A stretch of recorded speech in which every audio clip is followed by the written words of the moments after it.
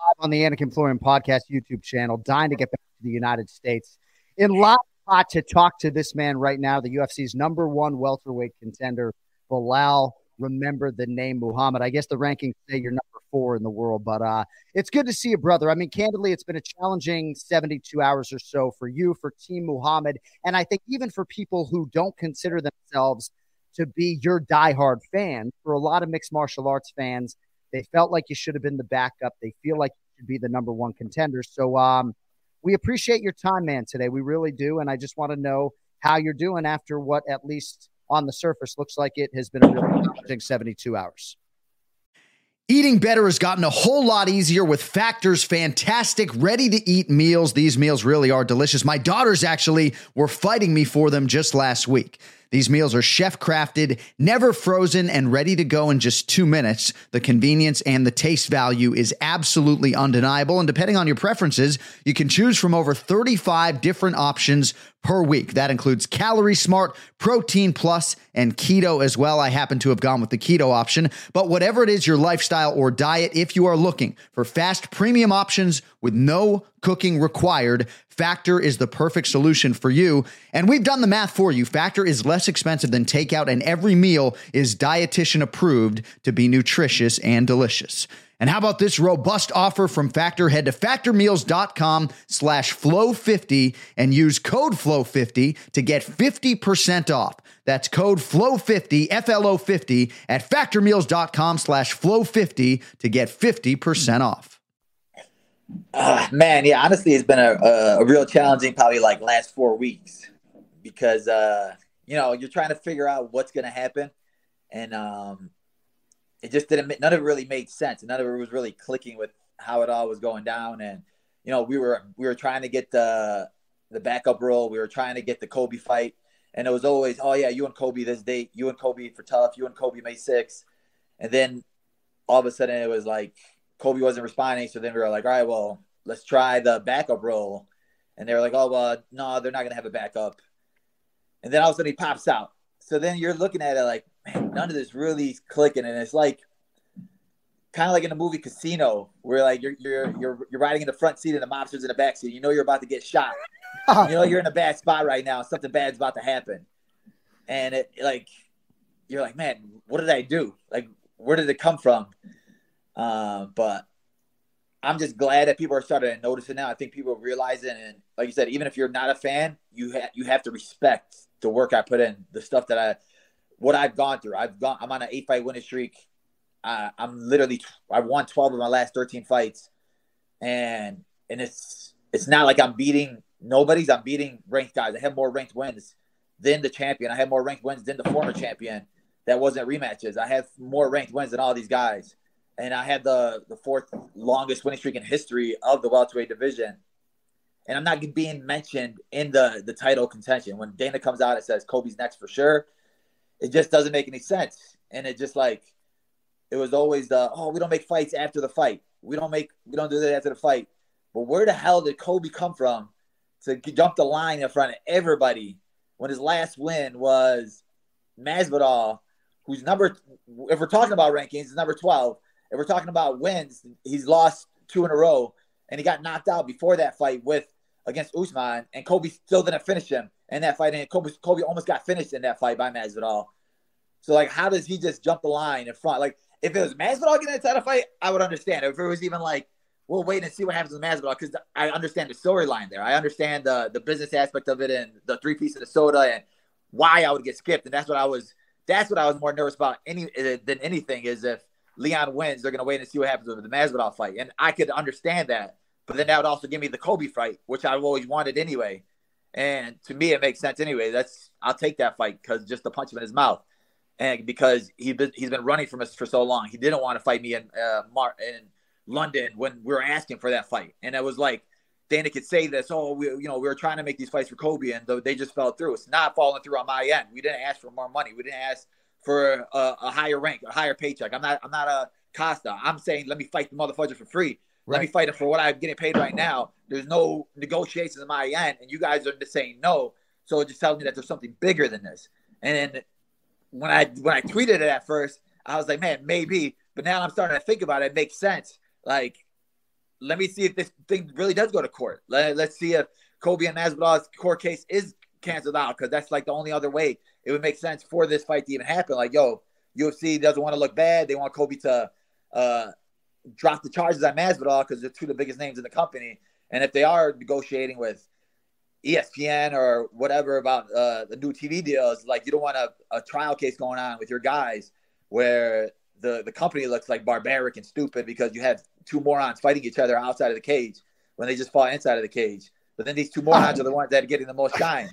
So it's like, what do you want? If you want to be a professional company, if you want to be like, show the fans that we're a real sport company, it's like the guy that's winning, the guy that's fighting, the guy that's putting it all on the line every day.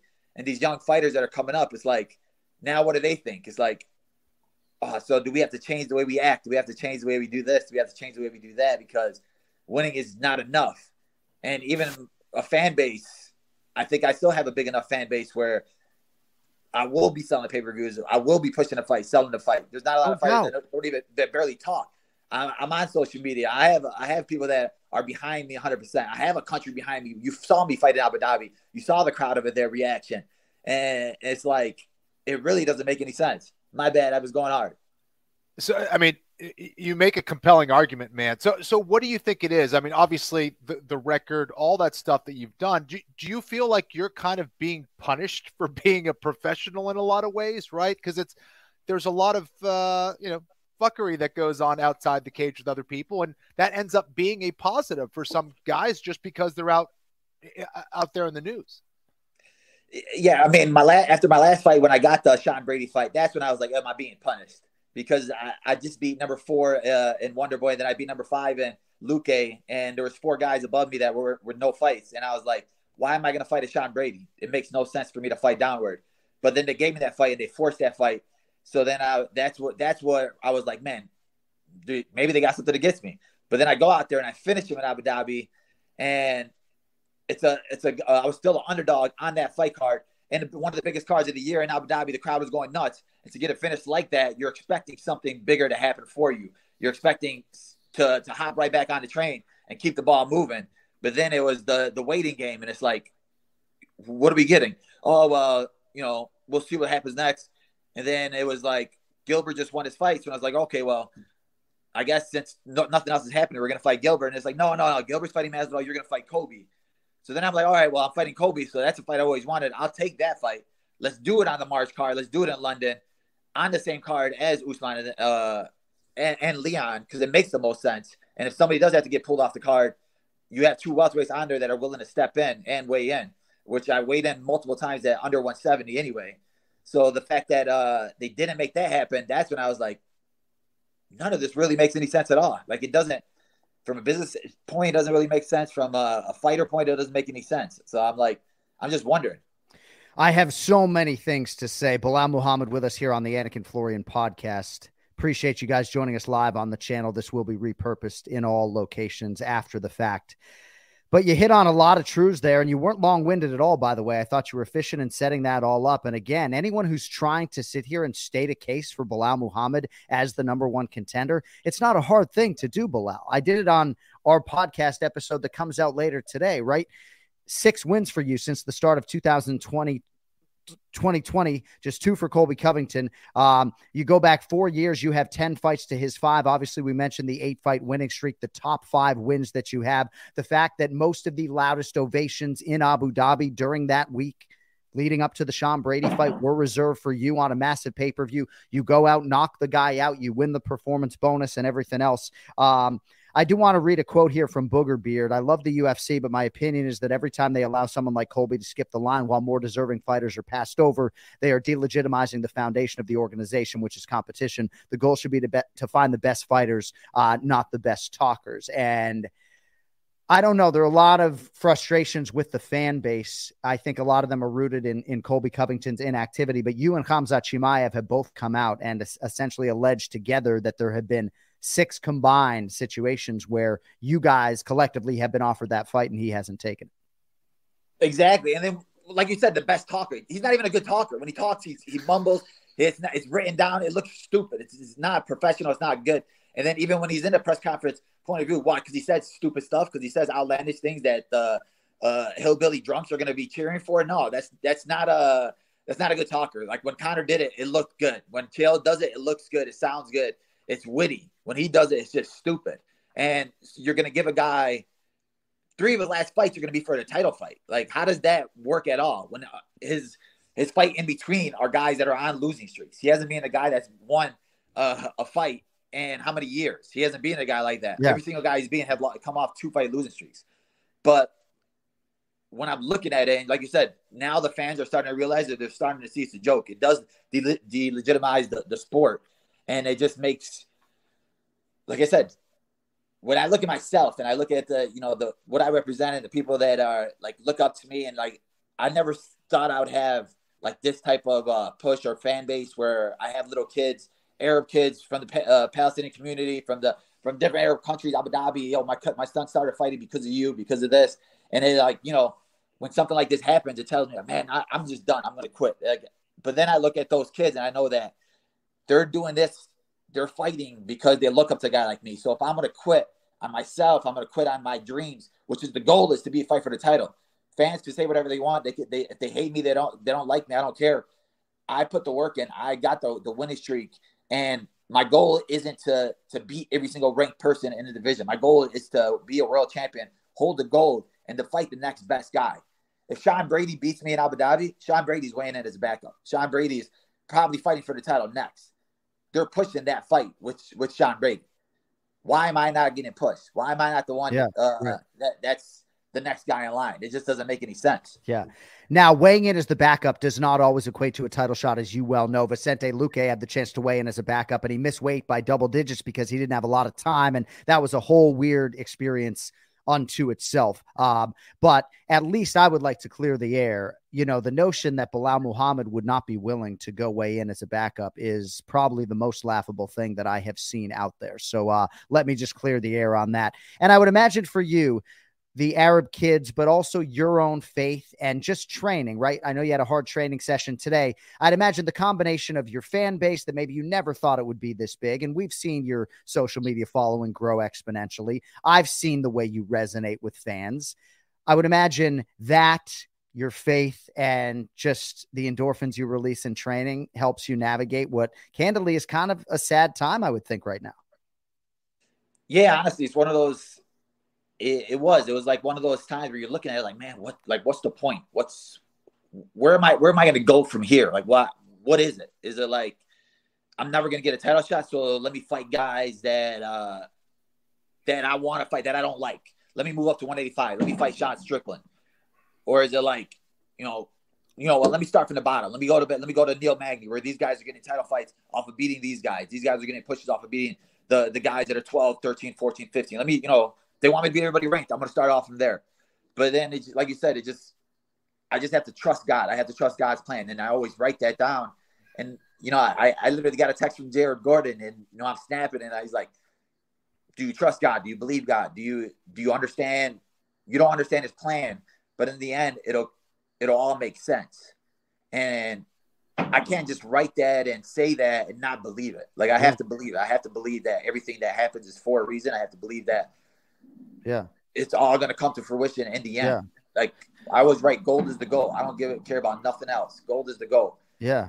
Well, and I just have to say too, not a lot of people know, but I had like a major UFC demotion at one point in time, and I'm not going to get into details because it's not about me. But shortly thereafter, a lot of good things started to happen for me, and so even though at the time it was really, really hard for me, I do think that leaning into that is not a bad idea. A few more minutes here with Belal Muhammad, and I do want to be respectful of your time. So Dana White turned to Hunter at the post-fight press conference and suggested they were working on a fight between you and Shavkat Rakhmonov. Now, it's different for Jeff Neal to accept a fight against Shavkat Rakhmonov, given where he is in the division versus yourself. Right now, Jeff Neal saw the upside in the Rakhmonov fight. People think Shavkat, not unlike Khamzat back in the day, maybe the boogeyman of the division, was 16-0 with 16 finishes at the time, and thereby that was part of the upside for Jeff Neal, right? You have the top 5 wins against Stephen Wonderboy Thompson and Vicente Luque, and then you already essentially fought one of those guys, the previously undefeated Sean Brady, a fight down in the rankings, right? So whether it's Shavkat Rakhmonov or a fight against a future Hall of Famer, Kamaru Usman, even though I know you guys have the same manager and some ties. If indeed Leon and Colby are matched up, have you thought about what your recourse is and who you might like to entertain? Yeah, it's that point in your career now where you're thinking, you're wondering, and you're like, what else do I need? And it's you beat the former title challengers and Damian Maia and Stephen Wonderboy Thompson. You beat the guy who weighed in as a backup for the title fight, the guy that knocked you out before, the guy that was supposedly the next guy in line in Luque. And then you beat the hot prospect that everybody said was the strongest guy in the world and was going to walk through me, and Sean Brady. So the only thing I don't have on my resume is a former champion. And I think that Kamaru Usman, he didn't take a lot of injuries during that fight. He took leg kicks.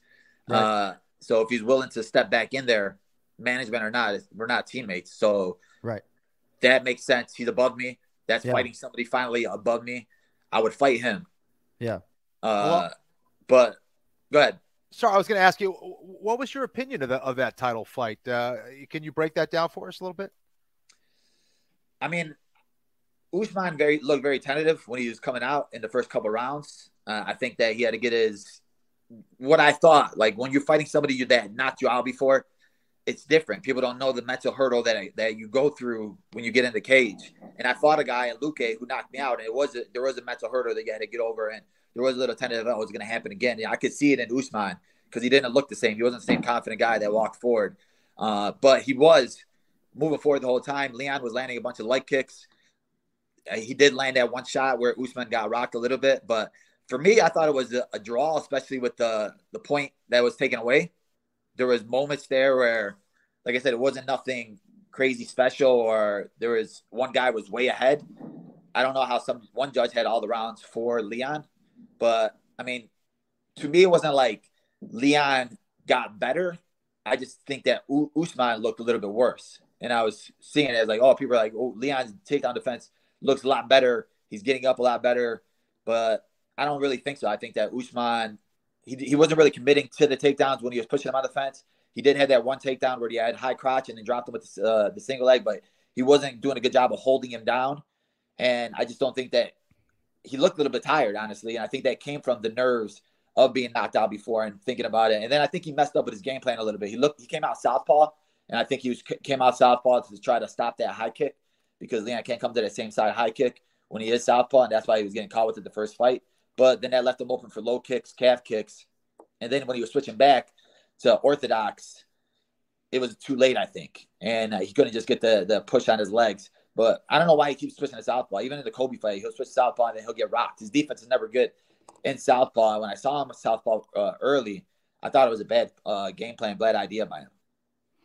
So I want to read you a quote from Leon Edwards, the UFC welterweight champion, on the MMA Hour with Ariel Helwani today. He said, "There's no clear contenders. The only reason why Masvidal will have a chance is because of our history and what's behind it. The fact that I don't like him if he does lose, there is no clear number one contender." Now, I don't have to tell you that Leon Edwards has been dismissive of you as number one contender in the past. You have the history.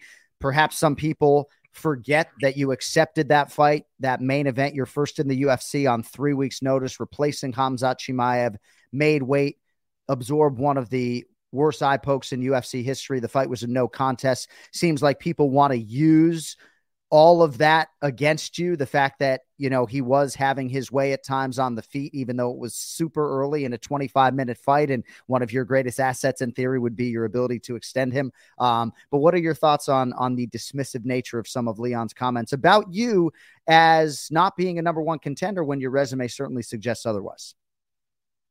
I think it's a joke because he was in the same spot where I'm at. He was the guy that was coming up, and we seen him post quotes, or people post quotes of where he was calling out Kobe, and Kobe's like, "Who's this guy? This guy's not a nobody. This guy's a nobody." And they were giving him the same type of treatment. And who did they give him to build him up? They gave him a Nate Diaz with a huge name to try to build him up, to make it make sense of why they would give him a title shot, because his only wins were coming off of RDA, Cerrone. All these guys are 55ers. Even when they posted on ESPN where they posted notable wins for him, it's RDA, Donald Cerrone, and Nate Diaz. Like, how is that your notable wins if you're a welterweight champion when all those guys are lightweights? That's what's funny about it. And then when people go back to that fight, nobody's going to rewatch it, but they're just going to listen to the narrative. It was a 10-9 round. It wasn't a 10-8 round. And it was 4 rounds left in that fight. And like you said, it was taking the fight on 2 weeks' notice, first main event. There's a million stuff that come with a main event of media, cameras, all this other dumb stuff. And then before that fight, it was fighting Diego Lima, who I took like 50 calf kicks or something stupid like that. So 90% of the camp and working for Leon was making sure that I'm able to walk and move the way I want to move. And even still with that, I still lost my coach in the lead up to that fight as well. And they made us come down to Vegas the week earlier to do the press conference with the Izzy card. So I lost my training in Chicago with my team. So I was in Vegas a week early for no reason because we couldn't even go to the press conference because my coach got COVID. So it was just literally trying to do everything on our own in Vegas. But, you know, you could give excuses. You could say this and that, but I don't even need to give those excuses because it was literally one round. It was one round, and it was a foul on his end. When we're seeing him now, how many fouls did he get committed in this tomorrow fight? A million other refs who given him warnings. Who? What if they would have changed it? What if the Herb Bean would have said disqualification? I warned you 2 times. Then it would have been all changed. Your whole history would have been changed. Wow. Albeit, but it's on the ref's discretion. He could have disqualified him. He could have gave me the win. And for me being a man, I would have been like, I'm going to give you the rematch because I'm a man and I'm not going to take a win like that when there was no clear, there was nothing done. The final bell didn't ring. Tim Simpson's a great manager. He is Leon Edwards' manager, and this is going to be an interesting navigation for him. I guess Leon has said to Ariel that if he is presented a contract for Colby Covington, he will not sign it. And even though he does want to sort of denigrate you to whatever degree, I do think if he was presented with a contract to defend his title against you, he would sign it because he will acknowledge your body of work internally, and so will Tim, even if they won't publicly. Because honestly, Belal, when Leon talks about other guys who are fighting and winning, who do you think he's talking about, bro? Who do you think he's talking about? Literally, exactly. Like who you're gonna, even if you give it, you're talking about Masvidal, you're talking about Kobe. Like these guys have Masvidal win this, he's gonna have 1 win in his last 4 fights. Kobe has 1 win in his last 4 fights. So like, if you're Leon, if you're a true champion, you want to fight the next best guy upcoming. Like, and people could say whatever it is about money or whatever like that. And it's like, to be a true contender, to be a true champion, you got to fight the hardest contender. And I'm way harder to fight than any of those 2 guys. And I earned it. I put blood, sweat, and tears in. And it's not like I'm saying I deserved it. I earned it. I'm not saying I'm not begging for it out of like, please, God, please, please, Dana, give me this out of this, and this. No, I beat 4 top 10 guys. There's nobody in the division that beat 4 top 10 guys. Bro, you and my twin brother are like family, and yet it doesn't even matter. Your case is very easy for me to lay out, right? Even if I didn't like you, I would want to give you this platform today. To what extent has this been therapeutic today? I'm not going to suggest that this makes you even feel 1% better, but tell me this makes you feel like half a percentage point better that we've had this conversation. Honestly, it does, because again, it does make you feel a little bit better. It's like it's like a therapy session where I'm just like letting it all out. Like it's like it's cool. I do have one more question. I appreciate you honestly to being on that post-fight show. The fact that you had my back and you got guys like Rashad Evans and Gilbert Melendez with the most laughable responses. It's so stupid that they're even trying to push it, and it's funny because it really makes no sense. And those guys are real fighters. And if you're a real fighter, you know what type of work it takes to put in. You know what kind of sessions we put in. You know what kind of heart it takes to get into the cage, and to how hard it is to have a streak like I have a streak.